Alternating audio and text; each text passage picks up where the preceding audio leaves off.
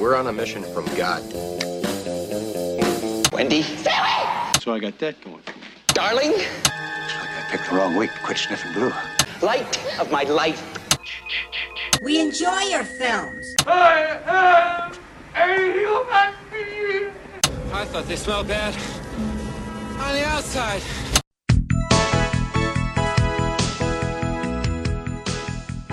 Welcome to Vintage Video, where we're rewatching the 80s so you don't have to. We'll be reviewing every major film release of the 1980s in real time, overanalyzing what you've seen and spoiling what you haven't. I'm Patrick O'Reilly. I'm Jesse Bayless. And I'm Richard Wells. And today marks the 40th anniversary of the release of My Bodyguard on September 26, 1980. It was written by Alan Ormsby, directed by Tony Bill, and released by 20th Century Fox. Tony Bill, Academy Award-winning producer of The Sting, ran an office on Market Street in Venice to promote up-and-coming filmmakers. As a result, the opening credits introduced the picture as a Market Street film. Bill was also an instructor at Sherwood Oaks Experimental College in Los Angeles, teaching what he knew of the film industry, when unknown screenwriter Alan Ormsby's script for My Bodyguard was given to him by a colleague. He was attracted to the story of teens that didn't all lump into existing stereotypical teenage roles. He reached out to Ormsby by phone to option the script out of his own pocket. Bill spent 5 months pitching it to studios who passed, though occasionally offered him other directing gigs, hoping to profit off of his Academy Award-winning reputation. He turned down these extraneous offers to continue seeking financing, which he eventually got from Melvin Simon, the same shopping mall mogul who invested his own money getting The Stuntman greenlit earlier this year, and would go on to EP the Porky's trilogy. After turning it down initially, 20th Century Fox bought a 50% stake in the film upon its completion. I'm not sure why the director was pushing this script so hard. I'm not totally sure either. It doesn't feel... Though it's a pre-John Hughes movie, and it's important to realize that. I guess. That's fair.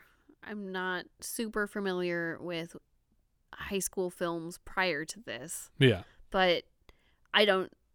This was the first one... I can't think of anything that stands out in this film that I'm like... If you read this script, you'd know you had to make this film. Mm-hmm. Based on the reviews I've read, what stands out the most is that these kids felt like relatable, real teenage kids, which is not the way the children were portrayed. That makes sense to me, because that's actually my compliment of the film was the casting, which maybe it was also written into the script, but the casting I think is fabulous. Yeah, and not just because of having Dylan in it also, but it reminds me a lot of Little Darlings in terms of like, I believe all these kids 100%. Yeah. And it's weird, like, to compare it to something like Ordinary People, which also had Adam Baldwin. That's true, yeah. Playing, but very different feel of teenagers in high school. Yeah. Because they all seemed like they were older than high school age. But all of these kids were actually, like, they played 14, 15. They were 14, 15. Although I think Adam Baldwin was like a few years older than the other kids, which added to the height difference. Yeah. But he was supposed to be a giant anyway. In 2004, Dimension Films acquired the remake rights to the film, and a year later, Disney was reportedly taking a swing at a reboot. But as of yet, nothing has come to fruition, unless you count Drillbit Taylor, which, why would you? Coincidentally, in the film Drillbit Taylor, during a sequence where the kids are auditioning bodyguards to protect them from bullies, Adam Baldwin shows up as an applicant in the same outfit that he wears throughout this film to say, "Kids hiring a bodyguard to take care of a bully? Stupidest thing I ever heard." They don't hire him. That is such an inside joke that I think most people would not catch. Yeah, I think it's a deep cut, but they were just like, are people going to think this is a ripoff of My Bodyguard? Not if we make a My Bodyguard joke in it. But that was a John Hughes script, Drillbit Taylor. So it's funny that he sort of made all those high school movies. It was after he died, obviously, but it was, his house was just overflowing with scripts when he passed away of unproduced screenplays. Yeah, sometimes unproduced screenplays are unproduced for a reason. Yeah, that's true. This film marked the first feature film appearance of Richard Cusack as Principal Raff, and also the first role for his daughter Joan Cusack. And she's so adorably like normal looking in this movie. Yeah, big braces, crazy hair. It's like this is like the craziest I've ever seen her. Yeah, well, and I've seen her in the Addams Family. But it reminds me a little bit of her. Which one was that? I always get confused. Was it Pretty in Pink? I don't where remember. she Or 16 Candles. Or 16 Candles. Yeah, I always get those two confused. It's one of those two, but she's got braces, she's got the big frizzy hair, and when she goes to the dance... Yeah, I think that's 16 that must Candles. be 16 Candles, yeah, because they go to the dance and she's wearing the little like red sweater with like it has a girl applique on it that's also wearing a skirt, and when she drinks out of the fountain, she uses the skirt to dry her mouth off. It's great. She's an adorable dork. The film opens on a kid riding his bike home. This is Clifford. And by home, I mean the hotel that his father manages. On his way through the lobby, a hostess wishes him luck. The actress's last name is Dillon, and she looks enough like Matt to be his older sister, but I couldn't confirm that anywhere. Yeah, I thought, I was like, man, this girl weirdly looks like Matt Dillon. Yeah. When I saw her, and I hope that they are related. Because I'm pretty sure it is his older sister, because he does have an older sister. We see Clifford's grandmother, played by Ruth Gordon, at a hotel bar.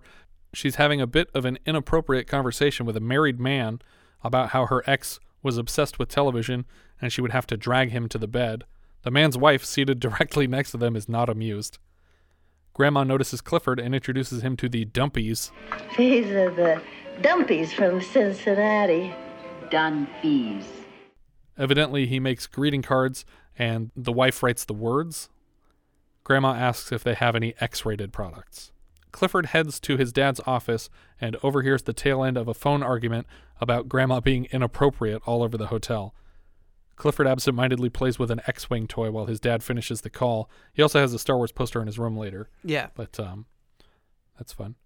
When Clifford tells his dad that Grandma's at the bar, they both have to leave immediately to find her before she causes any more problems. It seems like, I get that this is a common occurrence, then why is it allowed to happen? Yeah. Like she says that they don't charge me anything for the liquor. It's just like, why? Tell them to charge her. Yeah, tell her. Because then she can't do liquor. that. Yeah. On the way, they encounter Griffith, Dad's underling, who says that the fourth floor is fucked, Grandma's hitting on married customers, and the senator's room was double booked.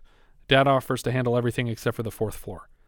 And then he goes to apologize to the Dumpies, and Clifford heads upstairs to their room, where Grandma jumps out, pretending to be a swarm of bats to scare him. Bats! Bats! Bats! Bats! Oh, I'm sorry. I'm sorry. Did I scare you, baby? You didn't scare me. I saw you. You did not, you little liar. Nobody suspects a bat attack. I saw it coming a mile off. Oh.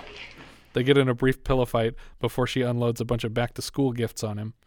When they hear Dad coming, she hides in the closet, and he isn't fooled for a second. He sits Mom down and tells her to stop hitting on people so he doesn't lose his job. Clifford is dropped off across the street from school the next day by a fancy hotel-owned car. At school, Clifford tries to take a seat at the back of the class, but a girl, Shelley, that's the Joan Cusack character, says it's taken, so he takes the seat one up from that next to the class hottie. Moody, the jock, shows up. He's late to class, and Shelley points out the seat that she saved him, but he wants Clifford's seat, and Clifford won't budge, so he evicts the kid on the other side. Well, and he totally does not want Shelley's seat. Right. Like he doesn't want to sit next to her. Yeah. And actually, by the end of this shot, there's already another kid sitting in that seat. So it doesn't even make sense that she's offering it to him because there was another kid there. While the teacher does roll call, they notice Ricky Linderman is absent, and a hush fills the room. Clifford asks Carson, the kid on his other side, who Linderman is, and he says, "No one, just a local mass murderer." Moody supposes out loud that Linderman is probably climbing the Empire State Building. When the teacher calls Clifford Peach's name, Melvin says, "I knew he was a fruit," and the class laughs together until the teacher responds, "What? What was that, Melvin?" And clearly he hates his own name and instructs her that he is Big M, and then Clifford asks, "Is that BM for sure?" and gets a solid laugh from the class. So already what I was thinking about with this movie was that Adam Baldwin was going to be the bully, and this moody kid who's like getting lots of laughs, who's tough, but maybe has like a little bit of because he brings to the teacher an apple. Yeah. And I'm like, okay, so he's tough, but he's also kind of caring. Like this is going to be the bully, the guy he hires to be the bodyguard, and they're going to have like a little bit of a rivalry first. Nope. You got it backwards. Chuck Testa. Later in some lab class, Clifford seems to be decorating a fish tank or something, as Carson tells him that what he did was real dumb. You shouldn't try and pick a fight with Big M. And how old is this kid? I don't know, because he seems another 2 years younger than Clifford. This is the kid's only movie, too. Yeah, he was. I looked up the ages because I was curious because I thought that everybody was so well cast and everyone was pretty much playing their age, but he was like a year or two younger than the rest of them. The rest of them were pretty much like 15 playing 15. Yeah. He was like, 12 or 13. He must have been someone's nephew. Yeah. I mean, because it's I don't think his last name is like Quant or something like that, and it didn't match anybody else in the credits. But it just seems weird to cast a kid unless you were trying to. I disagree. I don't think it is weird because I feel like when you're at that stage of high school, it's realistic that people are sort of at different stages of development. And there were kids that that looked so much younger than everybody else. Yeah. And there were those kids, that looked so much older and giant, I'm sure they auditioned so many people. And when that kid came in, they were probably just like, you have the same energy of what we're looking for. And you're a little bit younger, but we'll excuse it away. It's fine. But basically, this kid, Carson, is giving Clifford the Marcellus Wallace speech from Pulp Fiction. He says that you shouldn't have tried to piss off Melvin and that you're going to get in trouble. And last year he threw a kid out a window and he's a vegetable now, which is basically exactly what they say about Marcellus Wallace. He's like, then what did Marcellus do? Sent a couple of cats over to his place. They took him out on his patio, threw his ass over the balcony. But it's like the same joke, and then the guy, he doesn't die, but he's a vegetable after in Pulp Fiction. The teacher stops by to compliment the feng shui of this fish tank. You've done this before? Yeah. Why would anyone have done this before? And why are they doing it now? Yeah. Carson tells Clifford that all the kids are paying Moody protection money, so Clifford hides out in the school library until he hears his ride show up after school. But on his way out, he is harangued into the boys' room where Moody and his goons tell Clifford the deal. We know you're rich, and you have to pay us money so you don't get fucked with. It's $1 a day. They claim that they will protect him from guys like the absentee Linderman, who Moody claims blew a kid's brains out. Clifford refuses to pay their dollar protection.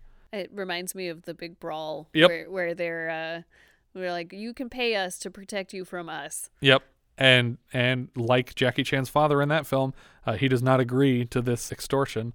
And Moody loses his patience and scoops a cup of water out of the toilets before inexplicably telling Clifford to eat it. Eat this. First of all, you just put your hand in a fucking gross toilet. And secondly, eat it? Is there shit in this cup? Because if not, I don't typically eat water.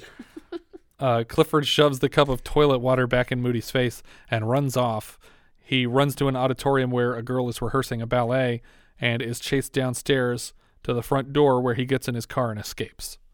This chase goes on for a little too long. Yeah. I thought this bathroom was on the first floor and that he would have been able to run straight out the school door. Yeah. And also, I was just, the whole time he was running around, I was like, these kids know this school way better than you. You had to ask where your classroom was at the beginning of the day. Yeah. Like, I get you could just be like running from room to room, but it seems like they would have the upper hand of being able to cut him off. Yeah. If they knew what his goal was. Especially since there's 4 of them, so they could split up. We get a quick scene of Clifford eating breakfast at the hotel kitchen the next morning. Griffith bitches to the chef about his cold soup. He says, you know how cold my soup was? And then Clifford and the other guy sitting at the table go, how cold was it? Then we're on the roof. I don't know if this is the roof or just a balcony of the hotel at night. Well, here's the thing is I don't think it's that. If it's part of the hotel, it's a separate building. Because later on when they're up on the roof, they look down and you can see the hotel entrance, but it's on the other side of the street. Oh, that's weird. And it'll get weirder when we get to that scene. Yeah. But either way, they're on what is either a balcony or just a rooftop area. And Grandma's picking out horses for tomorrow's races. Clifford is using the rooftop telescope to find women undressing by their open windows. And Dad steals the telescope away when Clifford locks in on a topless girl. Dad says he heard about the bullies, and he put a call into the school, and Cliff is pretty sure that he's fucked now. Like, this should not have happened, and it's a bad thing he's finding out about. Grandma says that if they try to do anything... You go right for the eye, see? Hit him hard as you can. Blind him. Takes the fight right out of him. After she leaves, the father and son fight over the telescope, with Dad winning because he says, I need this more. No. I'm older. I need this more. It's a very disturbing bonding moment. It was really funny because they're both far away from it, and then they just both make a run for it. as soon as she's gone. Like they didn't care before. I don't know why they needed to wait for her to leave now. We cut to the principal's office where Moody is getting a dressing down for his extortion racket. After he's excused, the principal takes Clifford aside and basically says, hey, you weren't in a private school anymore, so you don't have to be such a pussy about everything. Yeah. Like, if you come to me with all your problems, he says, just don't cry wolf every time somebody looks at you cross-eyed. Predictably, Moody follows Clifford away from the principal's office and lets him know that was a real stupid mistake. In class, the teacher's going over Romeo and Juliet when suddenly she freezes in her tracks and swallows hard when she notices Linderman showing up late to class. He's a couple feet taller than anybody in the room, including the teacher, and he takes a seat behind Carson, much to Carson's chagrin. During a basketball game later, Clifford steals the ball from Moody and then takes an elbow for it. In the locker room, he finds his clothes buried in rotting garbage, and Clifford tries hiding out in the boys' room to avoid paying the protection money again, but they know he's in there. They're just waiting for him. Yeah. Well, he's making it a little too obvious that he's watching them. Like, he steps up onto the toilet to hide, but then opens the stall door to peek through it. It's just like, no, just stay there and stay quiet until they leave, because they can clearly see you in the mirror. Yeah. They harass him for a moment until Linderman rises from the next stall over and they seem scared off. Was he also holding his feet up? I think they just knew he was there and didn't care. Is that not how you go when you sit down? How do you use the bathroom? Brace for impact. Clifford follows Linderman away and offers to pay him the protection money, so at least it's not extortion at that point. Linderman is not interested. At the hotel for breakfast, Griffith tells Dad that Mr. Dobbs, the big boss of this place, will be paying them a visit soon. When Dad asks why, Griffith says, search me. Which I assume is code for, I called him to try and get you fired so I can have your job. In the cafeteria later, one of the bullies trips Clifford and he drops all of his food. And later, rowing across a lake, Clifford asks some classmates what Linderman even did. One kid says that he heard that he raped a teacher and shot a cop. I feel like he wouldn't just be back in the classroom if that was the case. Carson corrects that all he did was shoot a kid, but that he knows it for a fact. After swim practice later, we see Clifford moving through the locker room where a kid is getting hassled by the bullies for not paying his protection money. And the kid points out, well, Clifford's not paying, so I didn't think I had to anymore. So Moody and this other kid shove Clifford into a locker just as Linderman's entering the locker room. And Clifford's in this locker for a minute, like pounding on the door. And then you see Linderman like start to walk towards him and then just walk completely past him. And you think like, oh, it's just a funny fake out. But then he does come back and let him out of the thing. So it's a fake out and then a fake out. Yeah, a fake in. But he, as soon as the door opens, even though Clifford can see who it is, he just curses him out and invites him to take his turn beating him up because he's sick of it. Somewhere at this, I don't know if this is like a diner, it's a local hangout that all the teenagers go to. It seems to be a deli because they're slicing meat like on the regular. Like, but also, what's prominently featured? What? RC Cola. Oh, your favorite. It's like, oh, they're handing out cans of RC. But I liked, this is probably my favorite line of the movie here. Moody turns to Shelley and he says, Hey, Shelley, wanna go to the movies tonight? I guess so. Sure. Yeah, you have a real good time while you're there, huh? He just starts laughing at her, and her face just like melts. She's like so happy that she thought she got invited out by her crush, and then she's just pissed off. Does she have a crush on him? Yeah. Yeah. That's why she saved the chair for him. Suddenly, Clifford walks in and just starts spraying the whole line of assholes with ketchup and mustard before dumping a shake over Moody's head, although it looks really watered down. Clifford then books it across the street, and they all chase him into traffic. Yeah. Is this the plan? They all just die. They get run over by cars. That'd be great. Clifford hides behind Linderman across the street, who tells them all to go home. And Moody tries to rile up his friends, like, come on, we could take him together, like we could take him. And they're like, nah, fuck you, man. Not a part of this. And a crowd of kids basically applauds. Carson comes out and he flips Moody off to his face. And Clifford tells Linderman, that was great. We're going to make Moody pay back all of his money that he owes everybody. And this is wonderful. And Linderman's like, no, this was a one-time thing. This isn't going to happen all the time. So we're not friends. Clifford watches the end of a cheer practice. And then he approaches his English teacher who was leading the practice to find out what Linderman's story is. And at first she's like, why do you need to know this? And he just says, look, I feel like I want to talk to him, and everyone's so scared of him, and I just want to know what everyone's so scared of. And she said, well, I know one thing, and I can tell you what I know. Do you want to know what I know? And he says, yes. And she says that his brother was accidentally killed when a gun went off in their home, and that Ricky was the one who found the body. And he says, thank you. Clifford tries to engage with Linderman at lunch, and Linderman gets up to walk away from him. He lights a cigarette on his way out of the school, and Clifford jokes that they will stunt his growth because he's already 8 feet tall. And he does like this, like gotcha dance. Yeah. It's a joke. He gets a ride from the hotel employee that drives him to school, and they follow Linderman down the street until he turns down a one-way alley, and Clifford has to jump out of the car to keep up. Clifford tells Linderman that he heard about his brother and it could have happened to anyone. Linderman tries to ditch him, but then Clifford's like, wait, where am I? I have no idea where we are now. So instead, Linderman leads him to a mechanic shop where he's working on a motorcycle, and he lets Clifford jump on it. He's been building this bike for over a year, but he can't seem to find the right cylinder for it. So they head to a junkyard together. On the way there, Clifford tells his story. His mom died a while back, and his grandma moved in with them. She's crazy, and she gets drunk and hits on guys all the time. And Linderman's like, kind of impressed by it. He's like, oh, you have a cool grandma. Exploring the junkyard, Linderman talks about his brother and how he basically raised him himself from the age of 2, that he was kind of a handful and he didn't follow instructions. And he just ends it with, poor kid. Clifford runs up to Linderman with a few wrong cylinders and eventually the right one to finish this bike, and we freeze frame on Linderman excited before fading to them riding the bike down the street. Mm-hmm. It's a weird choice. Yeah, it was very weird. They're riding through the city with Clifford on the back, and then they trade places. So Clifford is driving this motorcycle with Linderman on the back. Mr. Dobbs shows up at the hotel that night, and Griffith leads him directly to Grandma in the bar. Like, all right, immediately get in a argument. I want this to boil over instantly. On the roof, Clifford shows Linderman the telescope as well as what it's pointed at. Dad checks out a customer, and it seems clear they have a thing going on the side.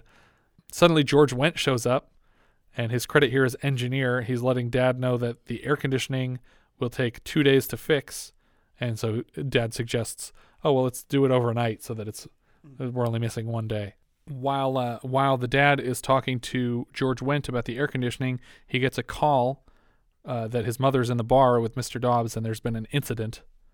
And by the time he gets there, he has Linderman and Clifford with him, and Dobbs is sitting in a chair like huffing and puffing, like he's having some kind of an attack.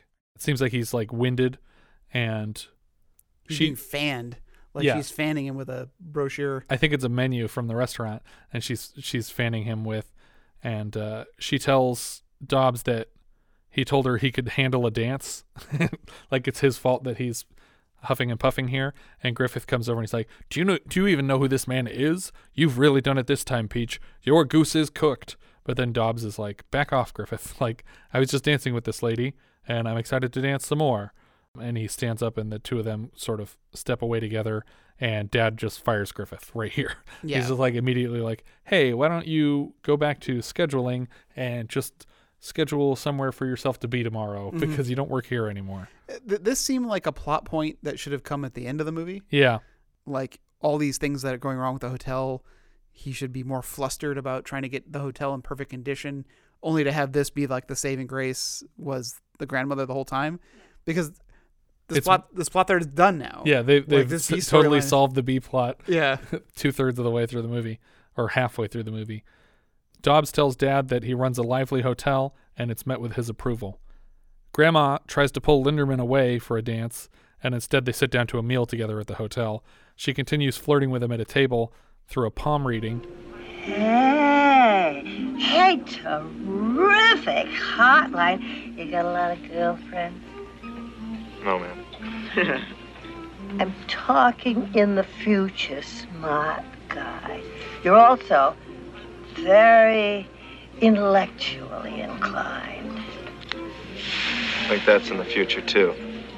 Clifford notices scars from a suicide attempt and stupidly asks what they are before Linderman is able to hide his hand. I feel like even at this age, the kid wouldn't have asked that. Yeah. Because he seems precocious. Like, I feel like he would know what this is from. Mm-hmm. But he's like, oh, what's that? What's going on over there? Grandma assures Linderman that he's safe here, that he's among friends, and that his lifeline is a long one. Of course, she's not accounting for the fact that his hands are just twice as big as everyone else's. So, yeah, Andre the Giant didn't live as long as he should have. Banana hands. We cut to Linderman sitting with Clifford and his friends joking about the palm reading. Also at the table here are Shelley, Carson, and the feature film debut of Jennifer Beals, who would make her mark 3 years later in Flashdance, but has no lines in this film. Moody and the boys show up, and he brought someone he'd like Clifford to meet. Moody hired a bodyguard named Mike. This is weird for a couple of reasons. Firstly, this guy is not in high school. No, he looks like he's in his 20s at least. Yeah, he's a full-on adult.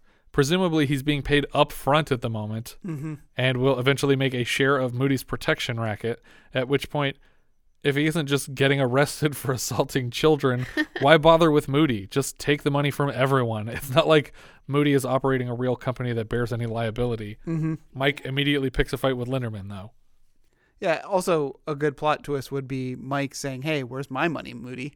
Yeah. Like that Moody could lose control of this situation. That's what I wanted to happen at the end of this big fight, was that it would just be like, okay, well, where's my money? Like, you said you were going to pay me today. And he's like, oh, look, I told you I'd have it. I got to get, and it turns out that he was planning on collecting from the kids before he paid him. Yeah.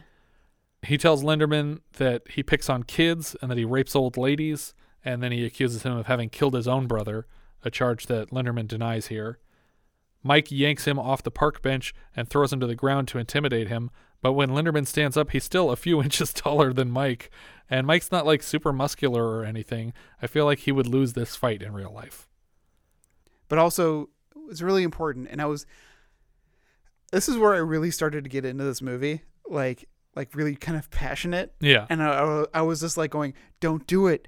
Don't do it. He's trying to get you and you just got to stand there, take it. I was like sweating watching this movie. I was so upset for Linderman in this situation. But basically what follows is a long, uncomfortable sequence of Mike shoving Linderman around and Linderman just refusing to fight back.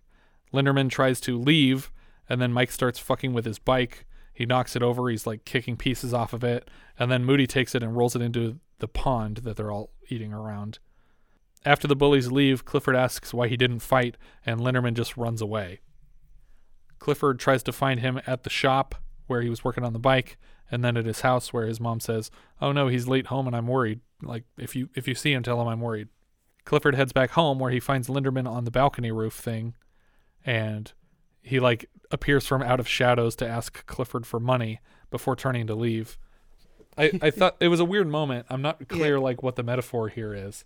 I think it was, and this is a bit of a stretch, was he comes up to Clifford and says, you got money? Give it to me. Yeah. And Clifford is more than happy to shell out this money to a friend. Yeah. Where if it was Moody, like saying, got money, give it to me, he would resist. And I don't know if Linderman was trying to prove something to himself, because he says, all I have is $6. It's all yours. Like, yeah, and he takes it. Yeah, he takes it. And then he says, Clifford, you're a good kid. And I couldn't tell. I thought it was like a criticism of like, you're asking me to fight for you for free now because we're friends. Mm-hmm. And that wasn't the deal. Like, the deal was you would pay me and then I would protect you. And that was what made it even. But now it's like, I'm your friend and I have to protect you for free. Mm-hmm. So he's like, just give me money so that we can seal the deal and we're done here. That's a good interpretation. But, and it's just a message like, don't hire your friends. Clifford follows Linderman down the fire escape now and across the bridge and up to a subway platform. And Linderman finally breaks and he tells Clifford what really happened. He says he didn't find his brother. He killed him. He shot him. Apparently his brother wanted to play with their father's gun and it went off while he was trying to keep it away from the kid. And his brother's last words were, you're going to have to take the blame for this one, because he thought he was going to get in trouble for playing with the gun. Mm-hmm. And he said, I couldn't even do that right. I put the gun in his hand and said I found him that way. This is the first time he's telling anybody this. So, like, his family doesn't know this, presumably. No police know this. A couple of the kids at school know it because they guessed it. Mm-hmm. But they don't know it for a fact. And now Clifford's the only person he's ever told this to. And probably for him, it's therapeutic. It's the first time that he's ever getting this off of his chest. And now that someone knows, he can he can relieve himself of some of the guilt. Clifford reminds him that it wasn't his fault what happened, and that he clearly didn't mean for it to happen. Linderman just gets on the next train to leave. On the way to school the next day, Clifford, Shelley, and Carson see Linderman rolling his bike out of the pond. Moody notices this, and he calls Mike over again to take the bike away. Mike and Linderman have a real fight this time, and when it becomes clear that Mike is losing, Moody tries to interfere until Clifford intervenes and pulls Moody away. Yeah, I was like, get in there. I was mad they weren't helping yesterday. Yeah, right. I thought this movie was going to be like with Mike pushing Linderman around, that all the kids in school were going to be like, no, we're done we're done with this, and we're all going to stand up to you. And as a unit, we are better, bigger, stronger than you.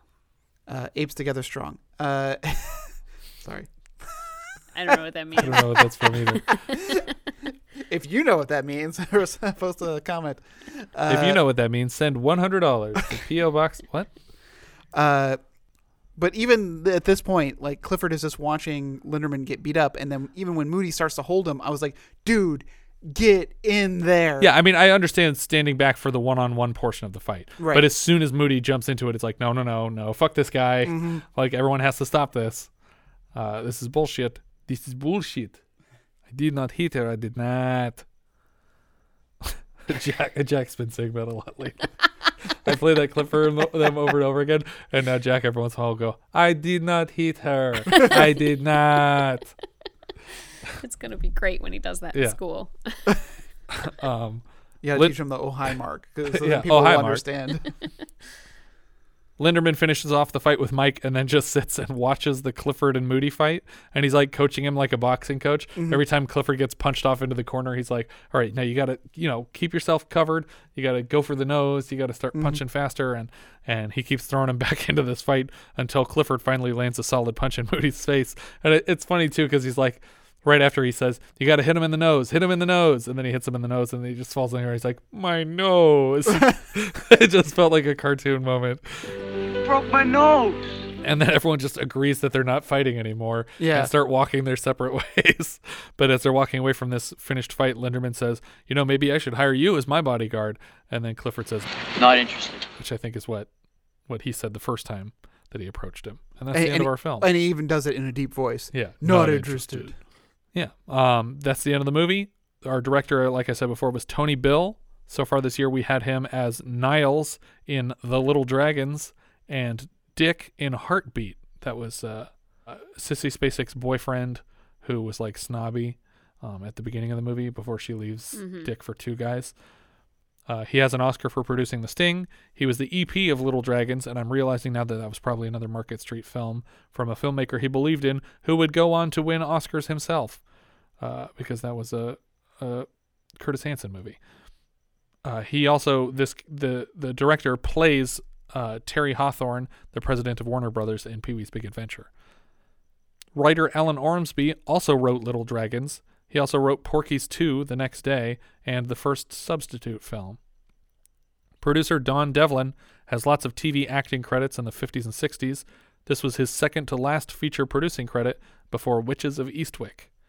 Production assistant Dean Devlin, son of Don Devlin. My former boss. Yeah. He also plays Boy in this film, and he's the writer of Independence Day, the 98 Godzilla, and Stargate, among other things. He was the EP on Leverage, where you worked with him, and also The Librarians, and an upcoming Leverage reboot.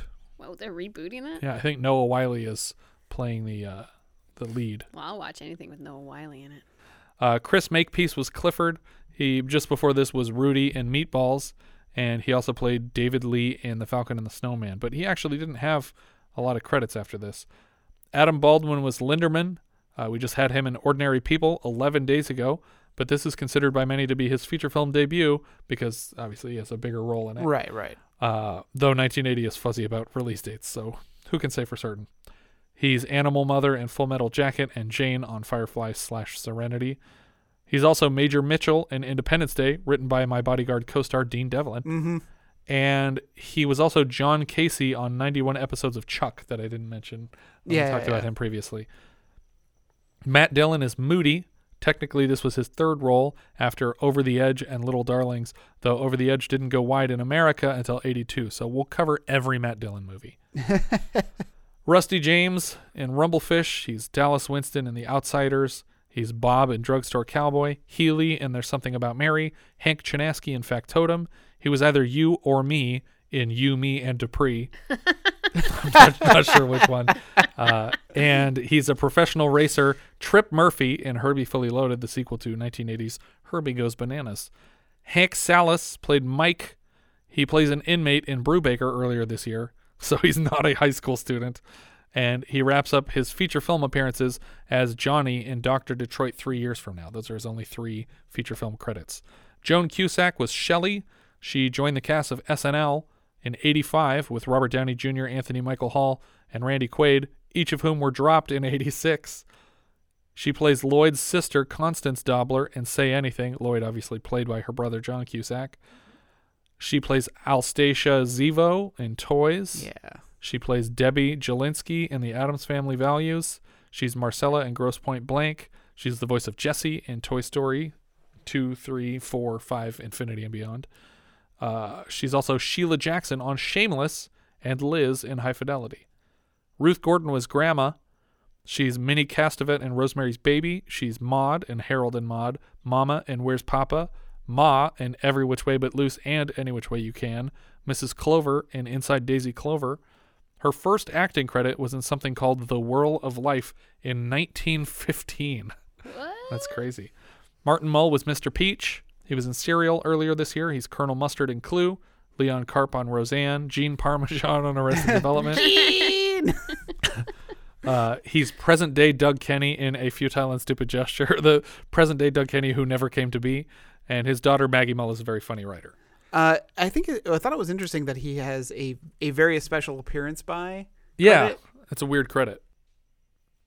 Because he's not in that much of the movie, and like you said, that storyline is wrapped up halfway through it, so we don't see him at the end. John Houseman played Dobbs. He has an Oscar for The Paper Chase in 73, which was only his third film, despite being 71 at the time. He was a longtime acting teacher at Juilliard, and he was in Frankenheimer's 7 Days in May in 1963, and Orson Welles' Too Much Johnson in 38.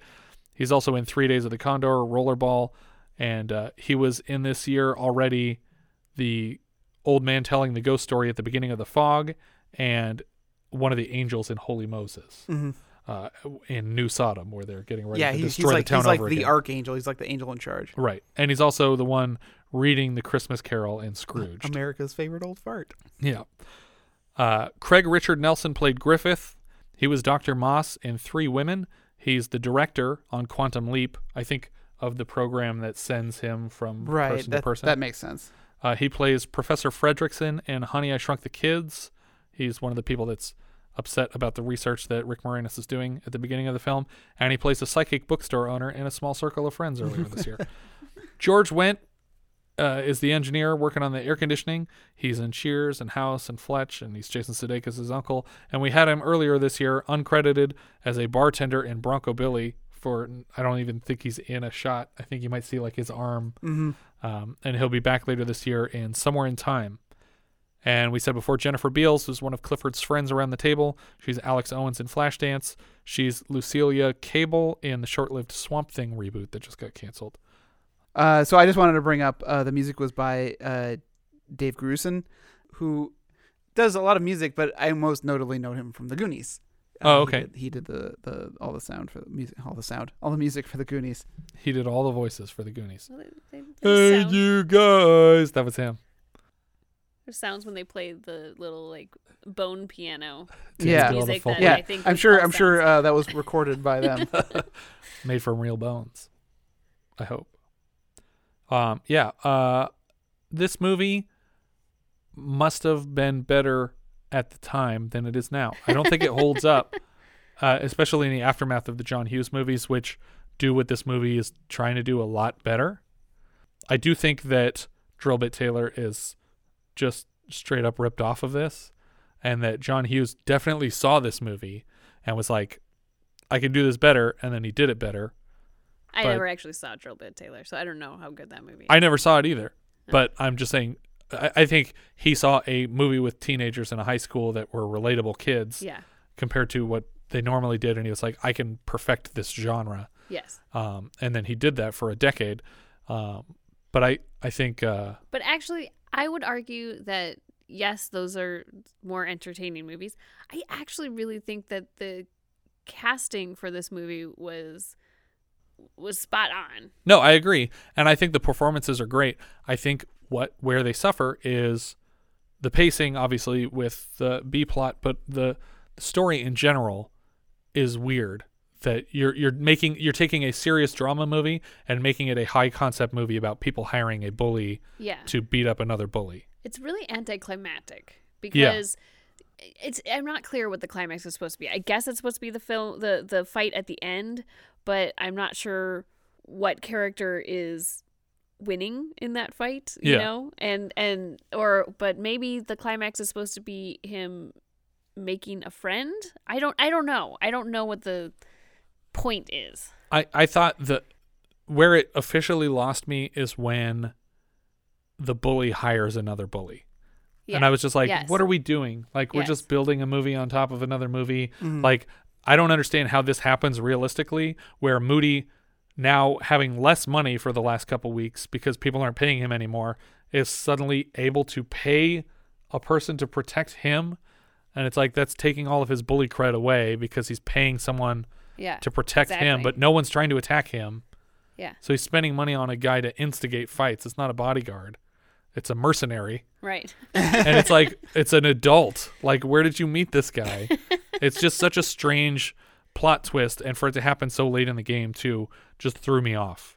And it felt like the screenwriter was just like, what happens next? I don't know. I guess he hires someone.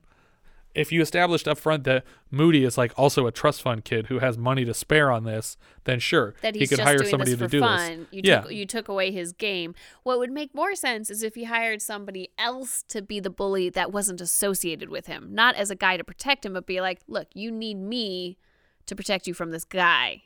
Yeah. That I'm not associated with. Definitely not paying him to beat you up. Yeah. Just introduce like a new outside force that, I can protect you from that guy. Right. But it's weird. It's a little weird. I think the ending gets flubbed a little bit.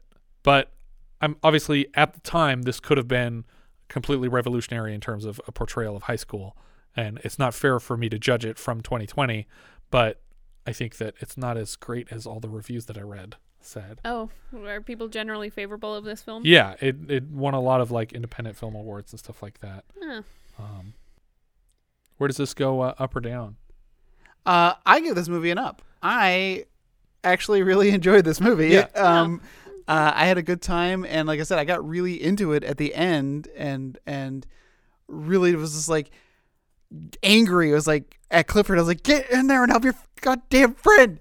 I like that your two passionate moments were do not fight and fight. Yeah, well, because the first one was just like, no, don't do this. Don't get down to his level. Don't let him drag you down. But then it's like, you know what? I'm done with this shit. You beat him up. Well, you have to feel like Moody felt like he wasted his money when he was like, he's like, all right, here's $20. Go beat that guy up. And the guy doesn't even fight back. He's like, well, I could have done that. I could have just pulled him on the ground and threw him around. But he was too scared to. Yeah. That's all he's paying for. Did this hit like a nerve for you? Were you bullied in high school? You know what? Maybe a little bit. Maybe this is dragging up some deep-seated core issues. Well, you know, though, I give it a thumbs up. It's not super high on my list, but I think just because of the cast and the performances and everything, it gets a thumbs up. I agree with that. I think I'm giving it the thumbs up. It's not high on my list, no. But I don't think that there's a lot aside from the ending that I could say is exactly wrong with this film. Sure. I just think it leaves a lot to be desired. I feel like you can do a movie where a guy accidentally killed his brother and it's a very dramatic character piece, or you can do a movie where a bunch of kids pool together and hire a kid to beat up another kid. Yeah. But it feels weird to put them in the same movie. That I think that very much sums it up. I think that it could have been really funny or it could have been a more impactful drama, but it was somewhere in the middle and it didn't know what it wanted to be. Yeah. Where's this go on your list, Richard? So I'm probably going to have this much higher. I actually have this just below Hopscotch now. Okay. So it's in the number 33 position. So it's below Hopscotch and above Night of the Juggler. Okay. Jess, where's this going for you? Lower. It's going 73rd. It is below The Hunter, but above Smokey and the Bandit 2. All right. I have it at 83rd. It is just under The Final Countdown and just above Roadie. I think that's everything we have for this one. If you guys have any thoughts you'd like to share with us, we are Vintage Video Pod on Twitter, Facebook, Instagram, and Letterboxd. Or as I've said before, you can find each of our full movie rankings for the year. We can also be found at vintagevideopodcast.com. Please consider rating us on iTunes to help people find the show. And if you take the time to leave us a review, we will thank you personally in an upcoming episode. If you're feeling especially generous, you can also support the show through patreon.com/vintagevideopodcast. Thank you so much for listening, and I hope you'll join us next time when we will be discussing Resurrection, which IMDb describes like so. A woman enters the afterlife briefly after a car crash that kills her husband, but she survives and finds herself possessing strange powers. We leave you now with the trailer for Resurrection. Oh, look, there's Mom. Yes, that's my Oma. When she was 18. God rest her sweet soul. She was so beautiful. Inside and out. Wait a minute, who's this? Let me see. That's Bill Condon, Don Stratton. Bill had the grocery in Goliad. Used to give you free candy every time he took you in. Don was the blacksmith. Used to come here to shoe before John got tractors. They was great friends. Used to go hunting up Nebraska way. Got caught in a flood just outside Ogallala. Drowned. I know them. Why, you couldn't remember, child. You was only 2 and a half at the time. Oh, there's your brother Sam when he come home on leave just before going over to Vietnam. So many crossed over.